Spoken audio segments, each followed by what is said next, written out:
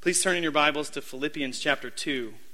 For the last month or so, we've been looking through the book of Philippians, one of the letters in the New Testament that was written by the Apostle Paul to one of the churches in the first century.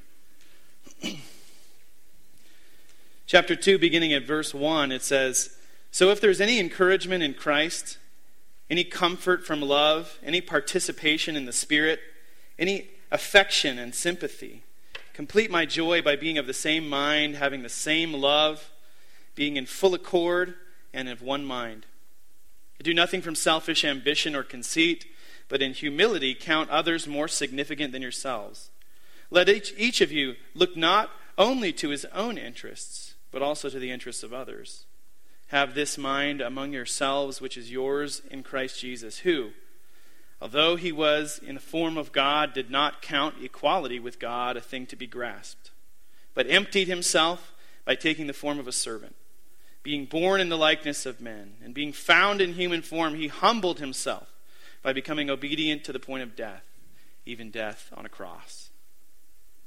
Therefore God has highly exalted him and bestowed on him the name that is above every name, so that at the name of Jesus every knee should bow in heaven and on earth and under the earth, and every tongue confess that Jesus Christ is Lord, to the glory of God the Father."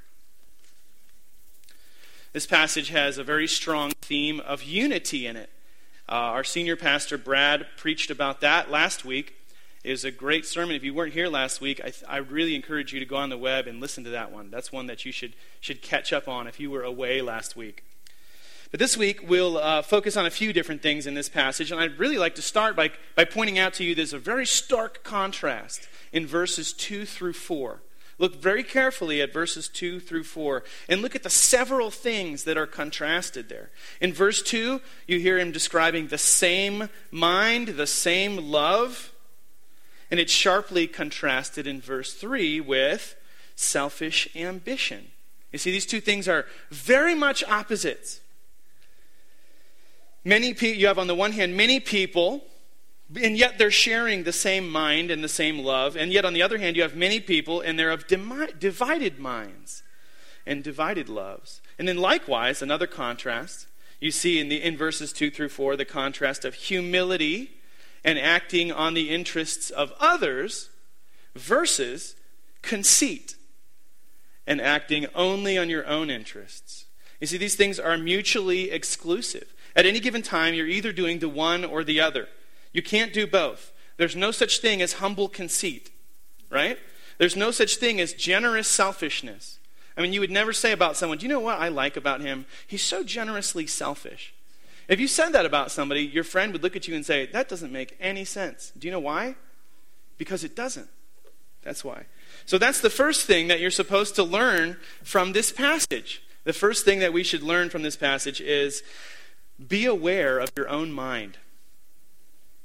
You see, because he wrote this to the Philippian church, the Apostle Paul must have known that this tension existed in their community. That he must have known that they struggled in some way with being humble and with being selfless. Otherwise, if he didn't know that about them, he wouldn't have written this in the letter. But that's not really much of a surprise that the Philippian church struggled with humility and selflessness. Because that tension, the tension between humility and conceit, is a timeless thing. Wherever you find sinful human beings, you'll find a mighty struggle between humility and conceit. Wherever you find sinful human beings, you'll find a mighty struggle between acting in the interests of others and acting in the interest of just ourselves. And it turns out that we in our culture are filled with sinful human beings too. We have lots of human beings. And so we can see this struggle playing out all around us. And it shows itself in a lot of different ways. For example, I was talking to a friend who's a pastor in another city recently. And he told me something that I thought was very insightful. He said people in his city are incredibly individualistic. They don't want anyone or anything obligating them, telling them what to do, burdening with feeling like they must do one thing or another. They want to be fully autonomous individuals. And they will tell you that very directly, especially if you try to tell them something to do. They'll say, "Hey, I'm my own person. I get to decide that." And yet, he said, here's the tension. Being pulled between the interests of others, the interests of ourselves. And yet, he said, the more individualistic they become, the more disconnected they feel from other people.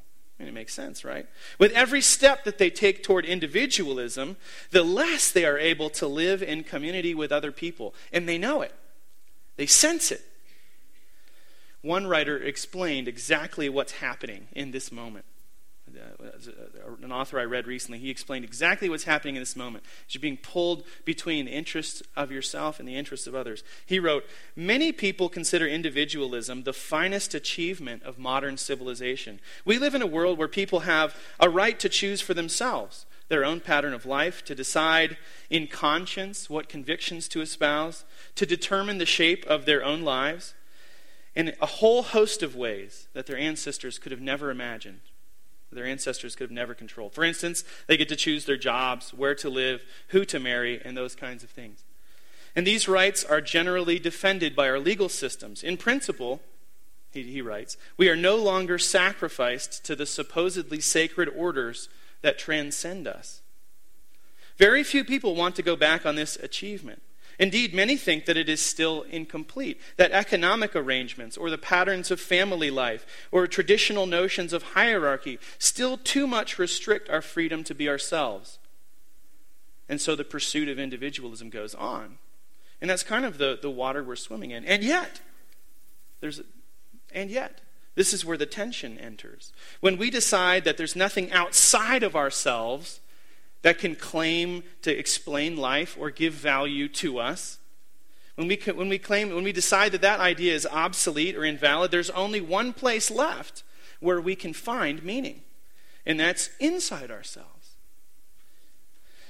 And this all feels very liberating in the moment. It's very good to be free, but in practice it's actually very draining. It's very draining to be an individual. We are left to construct a life for ourselves entirely on our own, and the problem with that is that life is an awfully complicated business. And it's much harder than it sounds to construct a life for yourself from scratch. And so back to my pastor friend. He told me, pastor in another city, he said people in his city, they try to use various things to build meaningful community in their lives. Some try activities like cycling or CrossFit, sports teams, live music or theater, food or wine tasting. They go to events and they find other people who are interested in the same things, and they try to build community through events, through actions. Other people try to find community in ideas, like green living, economic justice, or a particular education or political philosophy. Still others try to find community in a sense of place, through being involved in a neighborhood association, through going to the same restaurant or bar or place time after time, through various kinds of community involvement. They try to find meaning in place. Here's perhaps the most dangerous one: family. Some people entrust the meaning of their lives to their spouse, to their kids, or to their extended family. And the problem with all of these things, everything I just mentioned, is that even the good things, and so many of them are good things, so none of them is big enough to fulfill our need for community. None of them is big enough to truly connect us to other people. And he described for me in his city how these things always break down. You get the two guys who were best friends in the cycling club. This is a true story. Two best friends who ran the cycling club, and then the two of them couldn't agree on how the cycling club should be run, and so they separated and formed two cycling clubs. And this happens, and they say Christians are the ones that are divided, denominations and fracturing. But I tell you, that's not unique to Christians. Any organization you get into, there's the tendency to disagree and divide and separate, because we can't find true meaningful connection and community through activities or ideas or places or even people. So they're all good things, and yet none of them is big enough. So we add more and more activities to our lives, more and more stuff, hoping that quantity will somehow overcome a lack of quality. Maybe that's why we're so busy all the time. Is because we feel like, I'm not fulfilled. I'm not getting enough community. I'm not connected enough to the things I'm doing. But what if I do more? Would that solve the problem? Even worse, because we enter into all of these things, all of these connections, all of these relationships as individuals eager to enforce our sense of autonomy, each attempt at community is doomed from the start. Our extreme individualism undermines our ability to have true community. And one writer in the Washington Post just this past week, I thought, he wasn't talking about this topic, but what he said, I thought, just sounded so much like this. How petty and fractured we can become in our relationships. He wrote this. He's on a completely other topic, but this is just such a great paragraph.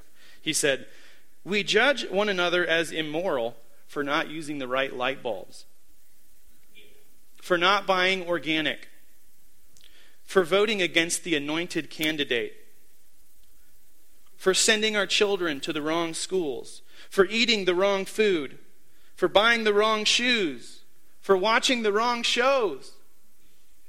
We break fellowship with each other. We become disconnected, even over those things." Is that surprising? In some sense, when we put it that way, it's surprising. But I don't think that surprises any of us, because we've seen it. Maybe we've participated in it, you see. And we know from our experience that any one of our human relationships can deteriorate very quickly, even over something that small or petty. We know that it's not supposed to be that way. And yet we do it over and over again. It happens over and over again. We witness it over and over again. What can we do about it? How can we break the cycle of this tension between humility and selfishness, between conceit and living for others? The Apostle Paul instructed the city of Philippi, which sounds an awful lot like our cities. He said it in this way here in Philippians chapter 2 in verses 2 through 4. He said, "Be of the same mind, have the same love.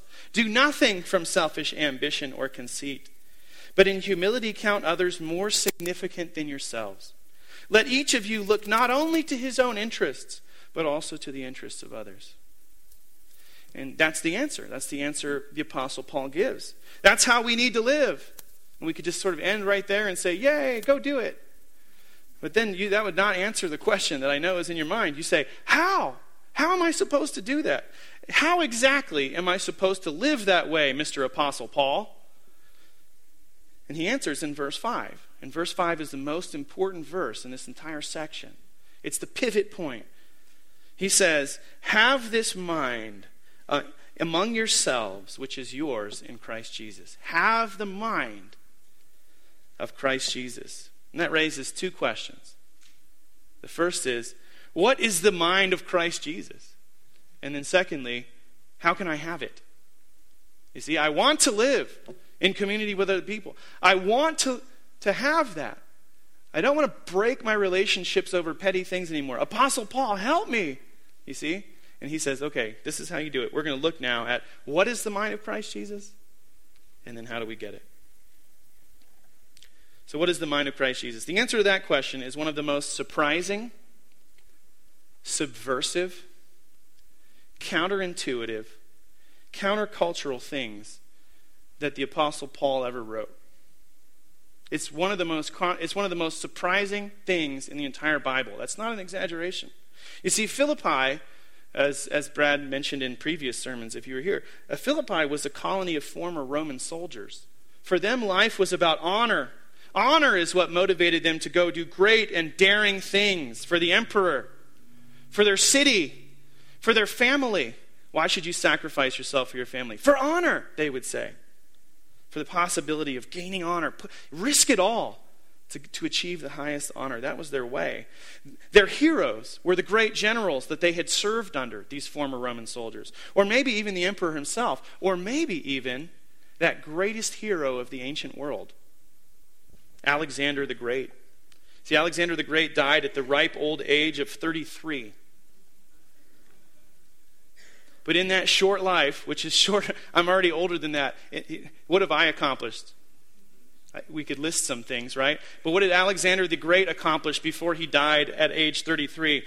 In that short life, he conquered an empire that stretched from France to India.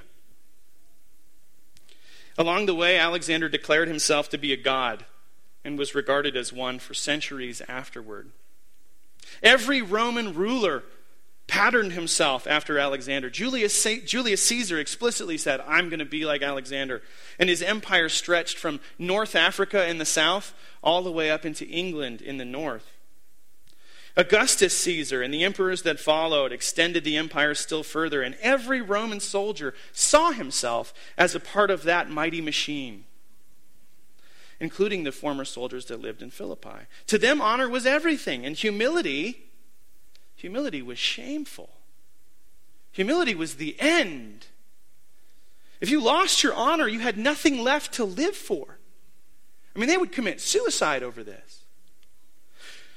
Honor was everything, and humiliation was the worst thing that could ever happen to you. And it was to those people that the Apostle Paul wrote verses 6 through 11. Listen to this.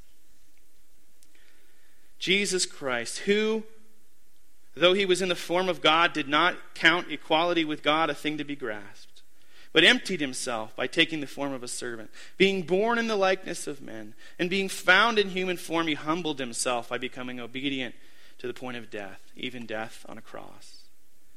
Therefore, God has highly exalted him and bestowed on him the name that is above every name.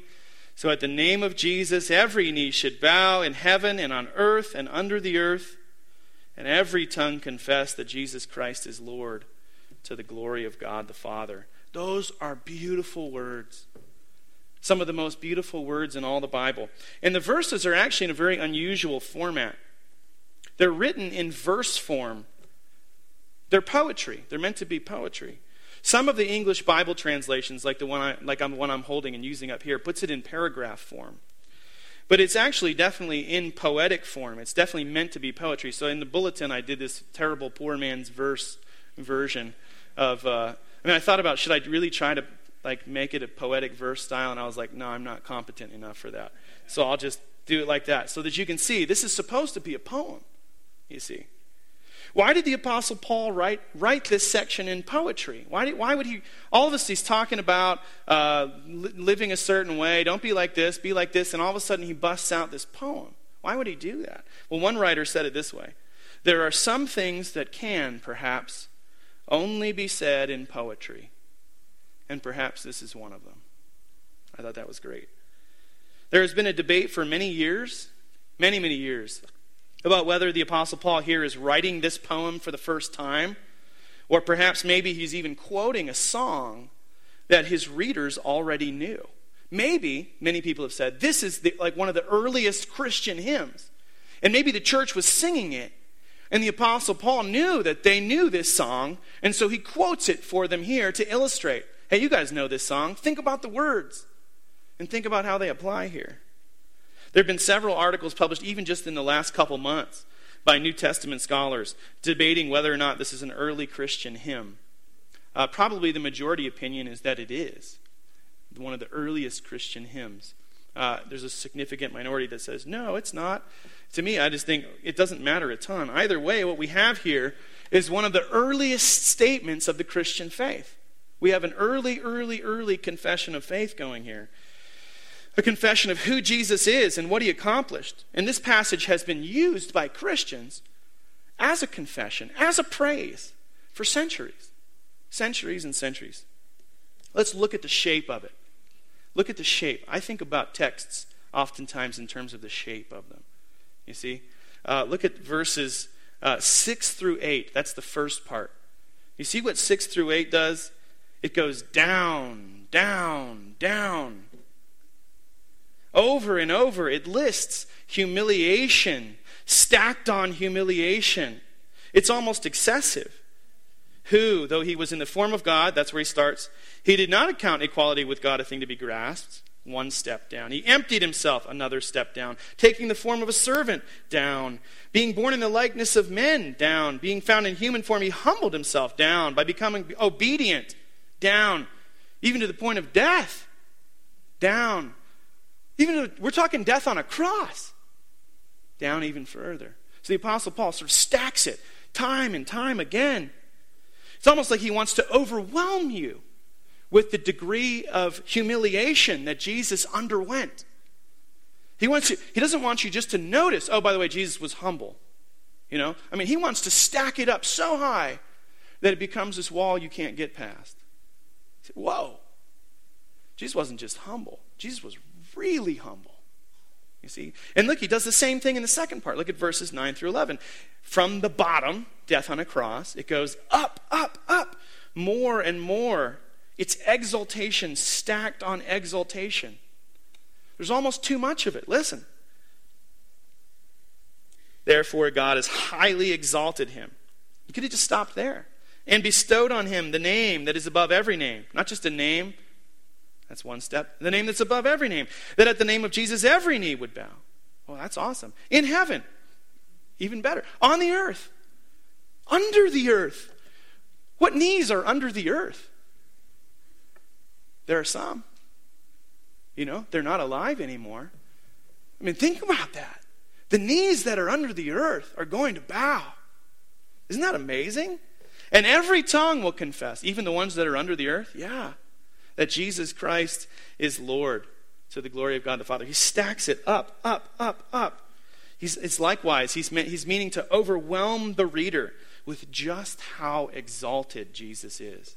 Jesus isn't just exalted. I mean, we're talking exalted, exalted, exalted, exalted, exalted. That's what he's saying. So how shocking this must have sounded to the Christians at Philippi. How backward. You see, Paul is claiming the real pattern, the true way to live is like Jesus. Humiliation followed by exaltation. The gods and the emperors and the generals of Rome had it all wrong, Paul is saying. Their example was never humiliation, only exaltation all the time. Jesus taught the opposite. First humiliation, then exaltation. And it has to go that way. Paul is saying that the mind of Christ Jesus, his way of evaluating humiliation and exaltation, Jesus' mind is the true mind. And his people are supposed to imitate him and follow him and not their old heroes. They're supposed to forsake their old heroes and follow him. One writer put it this way: most people in Paul's world, besotted with an idea of the gods into which people like Alexander and Augustus could be fitted without much difficulty, were shocked beyond belief at the idea that the one true God might be known at last in the person of a crucified Jew. But see, the thing is, I don't think it's any less surprising or countercultural today than it was in the first century. I think if you ask most people today, they will struggle with the idea that a crucified Jew was the God who made all things. If you just go out and ask people, hey, did you know there was a crucified Jew and he's the God that made all things? They would say, what? As my kids say to me all the time, what? I think most people would struggle with that. I think most people today will find it very difficult to believe that humiliation leads to exaltation. You see, that's counterintuitive. We don't believe that. We believe exaltation always, humiliation never. I mean, we're just like the Romans. I mean, if I said, hey, I've got two lists, I want to sign you up onto one of them. I've got the exaltation list, and I've got the humiliation list. And I just kind of did that in downtown Boise, had a clipboard. Which one would you like to sign up for? If somebody actually signed up for the humiliation list, I would be a little worried. Either they've read this passage, or there's something wrong.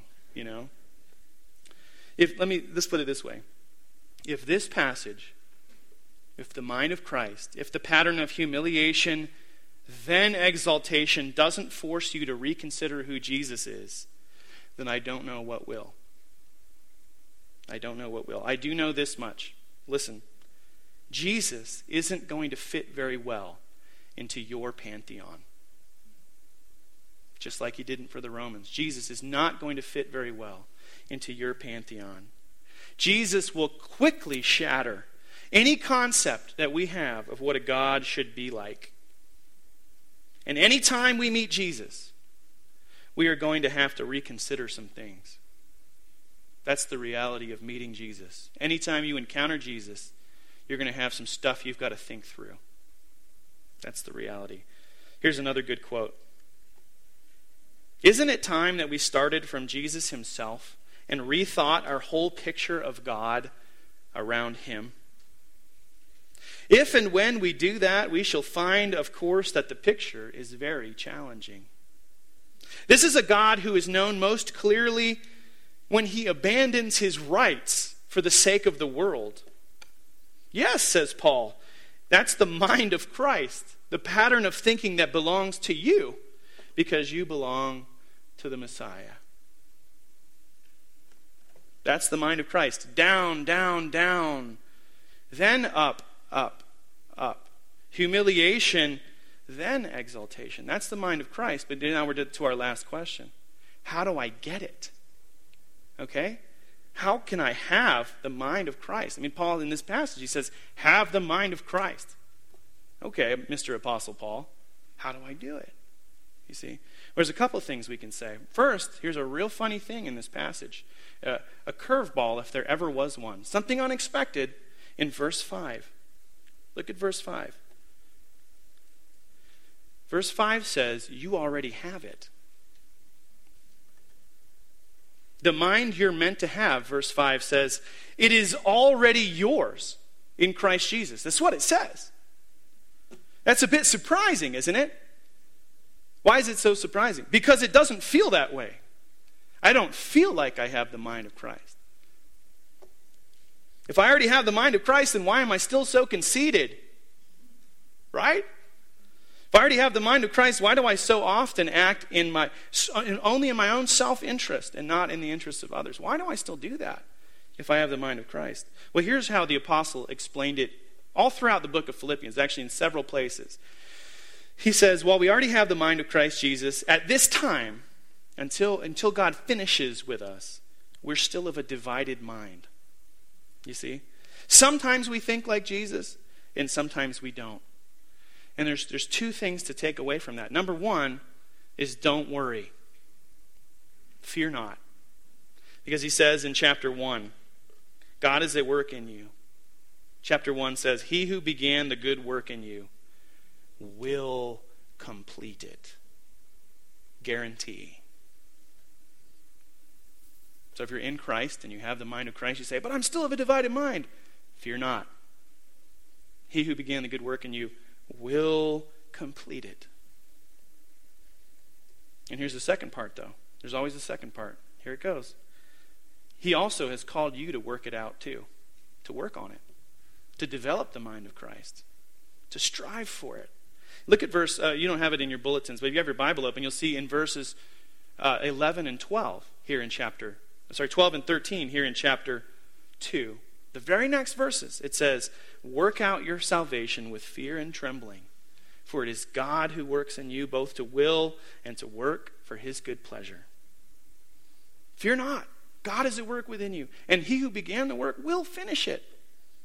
And now, go out and work out your salvation with fear and trembling. But that's next week's passage. So we'll save that for next week. Let me finish with this one last thought. One last thought. Maybe all this sounds a little weird to you. The whole business. You say, well, this is weird stuff, Douglas. It's not the first time I've heard that. See, the thing is, we're not used to leaders like this. We're used to leaders who assert themselves, who seek the glory and expect others to do the same. We're used to the Caesars of the world. And that's who we model ourselves after. I mean, just fill in the blank. In your own head, fill in the blank. In order to get ahead, I must fill in the blank. The answer is assert, Caesar yourself, right? You see, naturally speaking, this whole humiliation, then exaltation business doesn't sound right to us. It doesn't feel right, naturally speaking. We want to go straight to the exaltation part. Hey, God, can I skip the humiliation part? Is that really necessary? I just want to kind of beeline, kind of fast forward through the bad. The part I don't like. So the question you have to answer after reading Philippians 2, you have to answer this question after reading Philippians 2. Are you willing? Are you willing to follow a leader like Jesus? I'm sure you already realize that if you do, if you entrust your life to a humiliated, crucified Jew, I'm sure you already realize that people will mock you for it. They'll say, what? How backward. How ridiculous. You follow him? I mean, of all the people, there are better leaders out. I mean, you could at least admire Alexander the Great, for crying out loud. That's what I hear all the time out in the city of Boise. You see, the thing is, are you willing? Are you willing to follow a leader like Jesus? The thing is, we're not just are we not used to leaders like this, we're also not used to a life like this. A life of humiliation, then exaltation. We're not used to that idea. Are you willing to follow Jesus through the same trajectory that he went through? Humiliation, then exaltation. It's difficult. I mean, it's a hard question to answer. It's not one you can just sort of cavalierly say, oh yeah, awesome, I can do that. Because you can't. You need him. I mean, if you become a Christian, you're volunteering to suffer now based on the assurance of things you can only hope for and a conviction about things not yet seen. Can you do that? Will you do that? Are you willing? But here's the deal. It will be worth it. The pattern of Jesus is that we have to go through more humiliation than we could ever wish for. But afterward comes an exaltation that we can not now imagine. Do you believe that Jesus can keep that promise? Do you think he can make good on it? If you go through the humiliation, will the exaltation be waiting on the other side? How can I know that? Well, let the cross be your answer. Let the cross be your answer.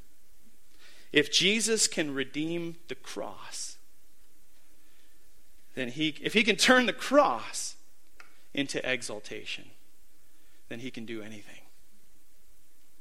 Amen.